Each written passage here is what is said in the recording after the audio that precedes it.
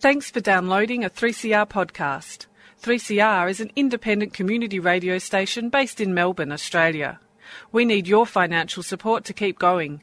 Go to www.3cr.org.au for more information and to donate online. Now stay tuned for your 3CR podcast. Good morning, everybody, and welcome to another edition of Keep Lefty program of the Labour College. In the studio is Irene Bolger. Good morning, everybody. And myself, Chris Gaffney.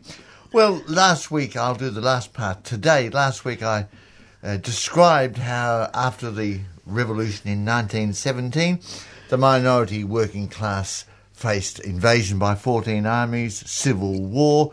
They were only ever a minority of the population. And by 1921, the working class strength had dissipated. They were spread all over the world. Many had been killed and peasants had taken their place. And this led to a stretching and finally a destroying of workers' democracy and a replacement by the bureaucracy. Now, this development was reflected within the party itself, and after 1920 it was called the Communist Party. What were the factions? Well, firstly, there was the left opposition. This faction adhered most closely to the revolutionary socialist traditions of Bolshevikism. It saw workers' democracy as central to socialism and refused to forego the world revolution for the reactionary chauvinist slogan of Stalin of building socialism in one country. The left opposition had three central planks, and outlined by Trotsky in his book The New Course, published in 1923. 1. The socialist revolution could only make progress if the economic weight of the towns and industry, as against the country and agriculture, increased.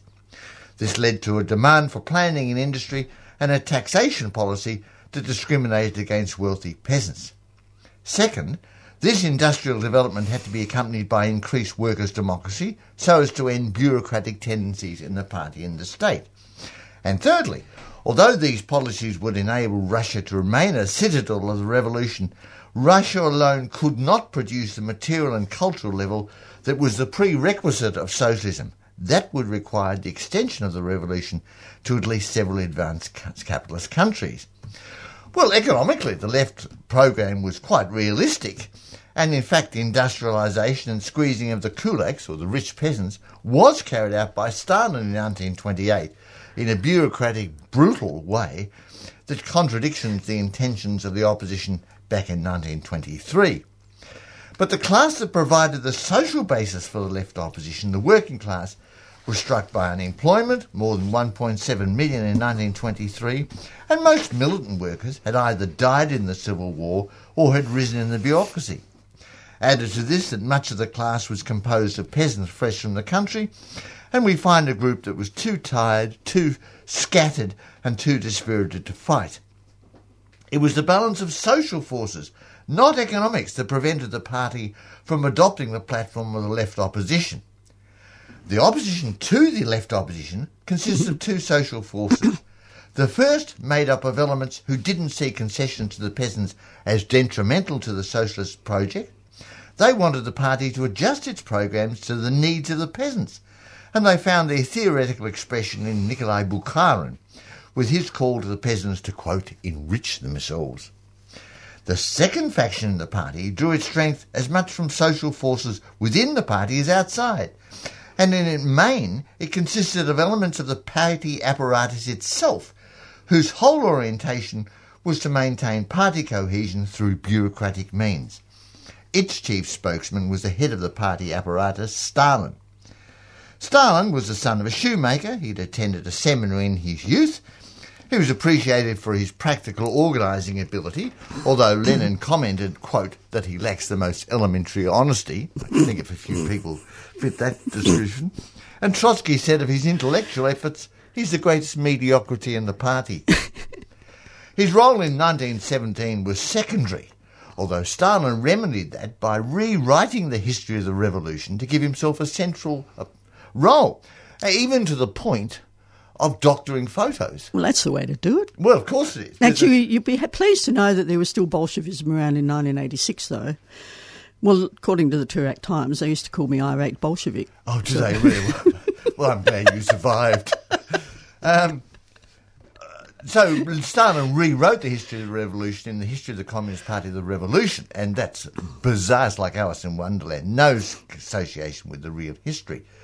With the weakening of the working class, the low level of culture, the reliance on experts, technicians and planners, that this necessitated factory managers, careerists, opportunists, and a whole battery of party functions forced to take responsibilities and decisions as a matter of necessity during the Civil War, now regarded these roles as a right, and workers' democracy as a hindrance to the exercise of that right.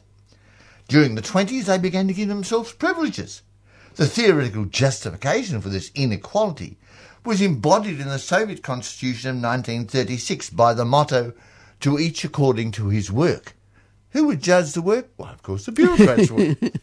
This was a reflection of what had been established for some time before this, and was a revision of Marx's formula of each according to his need, or their need.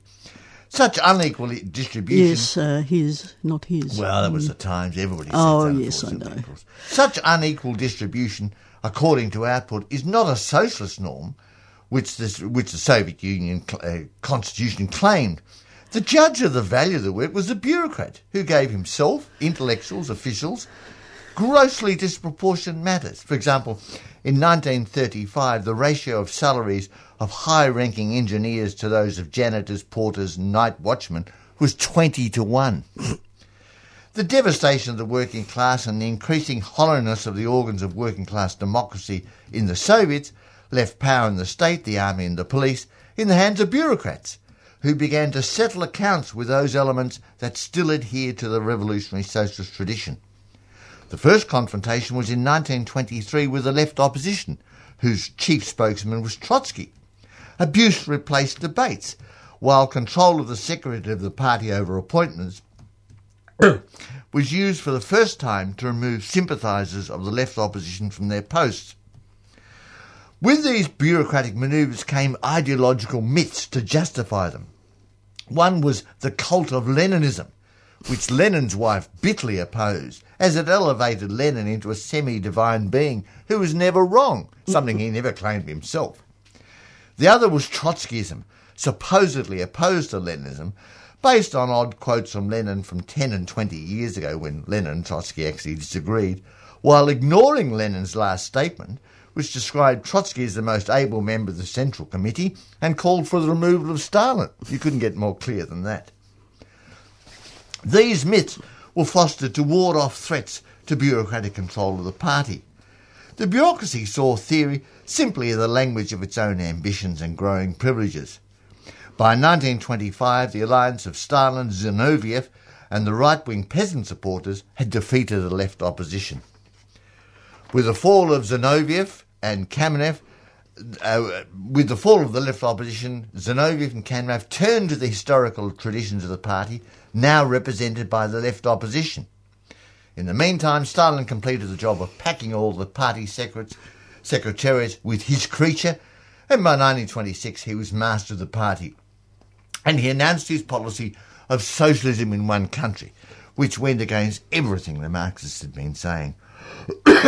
This was a basic revision of a basic tenet of Marxism and Bolshevism, reflected not only the global interests of Soviet society, nor of the world's workers, but of a particular social layer in the society characterised by basically conservative attitude to the world situation, and by a desire to maintain the status quo. The Soviet Union was no longer seen as an instrument of furthering world revolution, which would have relieved the Soviet working class. Rather, the international communist movement was viewed as an instrument of the twists and turns of Soviet diplomacy. All the various communist parties, who each conducted their witch hunts against Trotskyism, had to ruthlessly sacrifice their militant consciousness and self-confidence of their respective countries. This slavish following of Stalin's policies led to defeat after defeat for the working class. China 27, Germany 28-33, France 36, Spain 36, and it brought the Soviet Union close to collapse in World War II. The Soviet bureaucracy was afraid of disturbances in the status quo, not only for psychological reasons reflecting its fundamentally conservative nature, but also because it feared and still feared that to the end, the profound transformation that an extension of the working class revolution would provoke. And they were deeply upset when the Chinese took power in 1949, and they did everything to persuade Mao not to take power. Maoists don't like admitting that, but if you look at the record, that's what happened. By 1928, the Stalinist faction had consolidated its control. The bureaucracy had usurped the gains of the revolutionary working class, but the peasantry remained unaffected.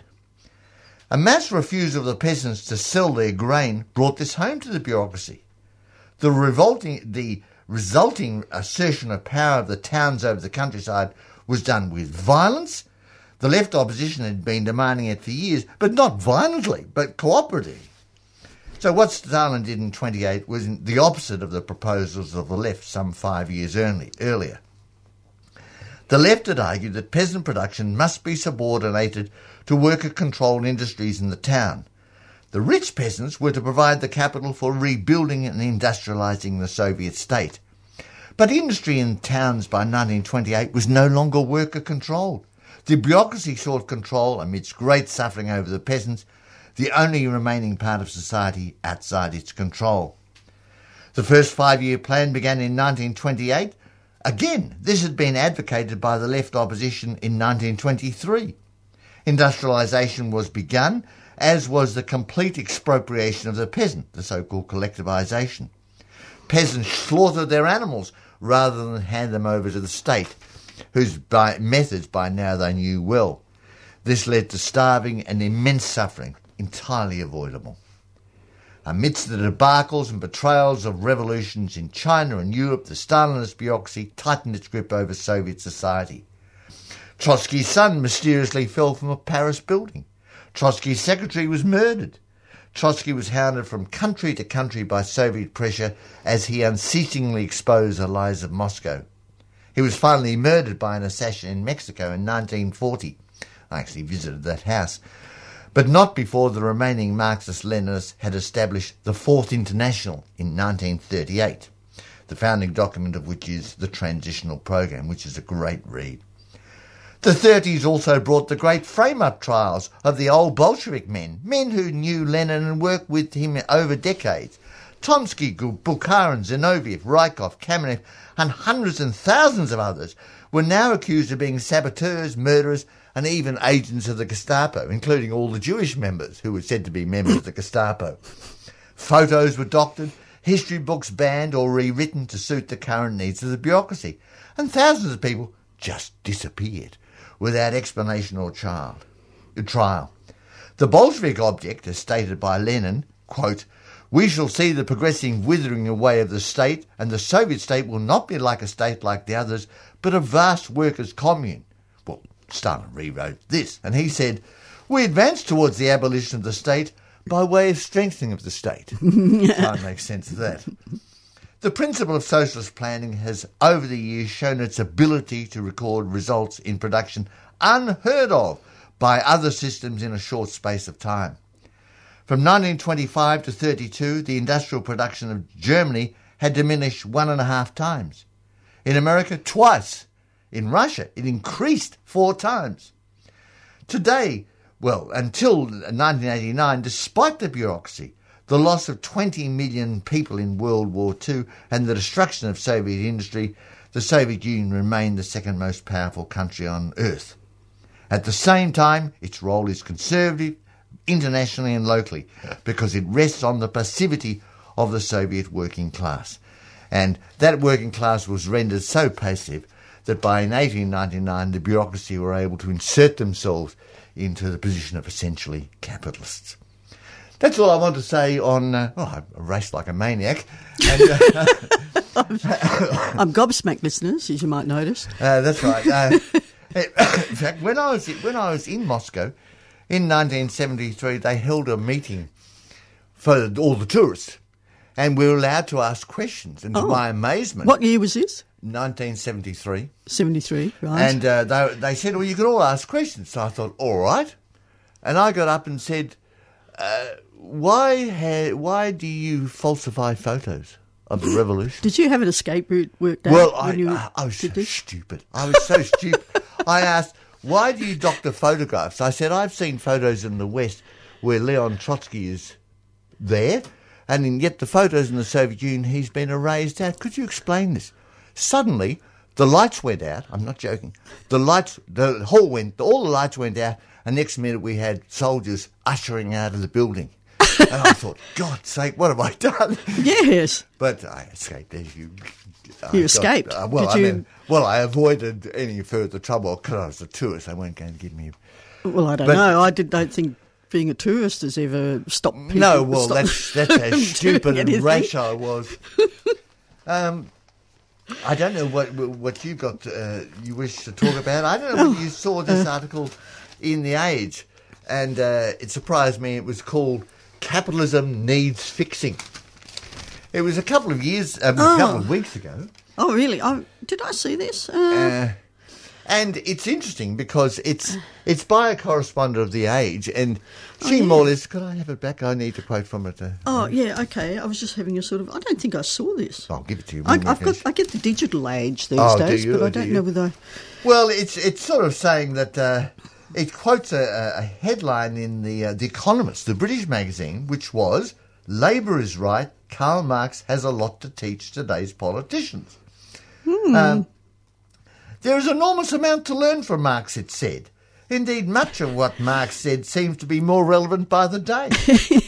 The essence of his argument is that the capitalist class consists not of wealth creators, but of rent seekers, people who are skilled at expropriating other people's work and presenting it as theirs. The Economist goes on to find much evidence to support this, including the supersized executive pay packets and the trend in politicians turning gamekeeper to poacher on retirement. Now, Anna Burke's a classic example. Oh, well, yeah, well, there's numerous examples now.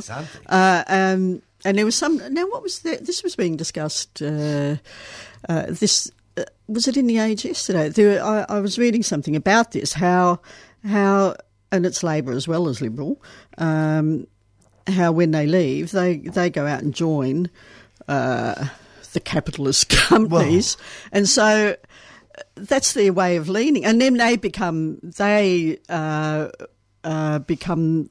the ones who are then up in Canberra. And this is the thing, the whole world runs. They're all lobbyists up there, and that's how it all runs. The lobbyists get in, the ones who have sold their souls utterly. Yeah, and it's like the developers with property and stuff. They all get in and they can do what they like pretty much because they make all sorts of promises with the government.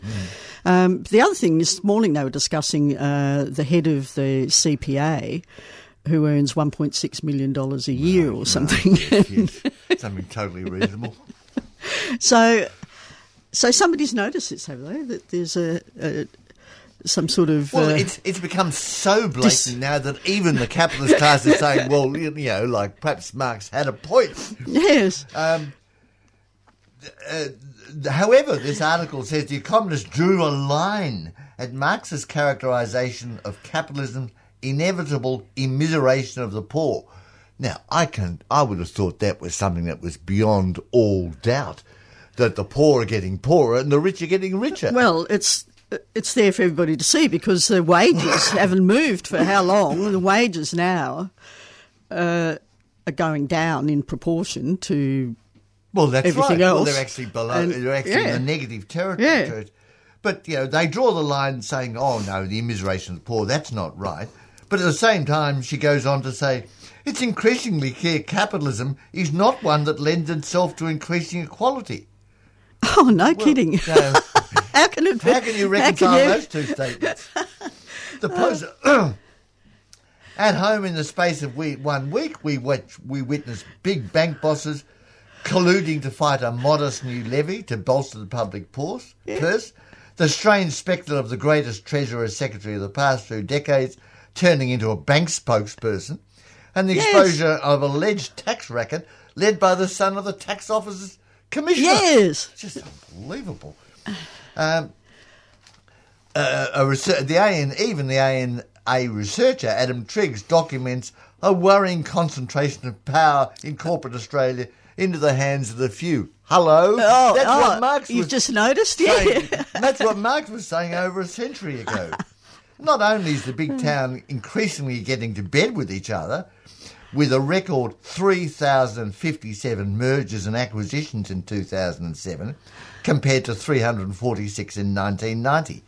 But every year there are fewer little guys setting up shop. I think I talked about this last week. I'll give you the figures, but I won't bother because I want to move on. We are seeing a rise in firms using their market power for anti-competitive purposes, which is meant to be the virtue of capitalism, because out of competition we'll get better services. Yes.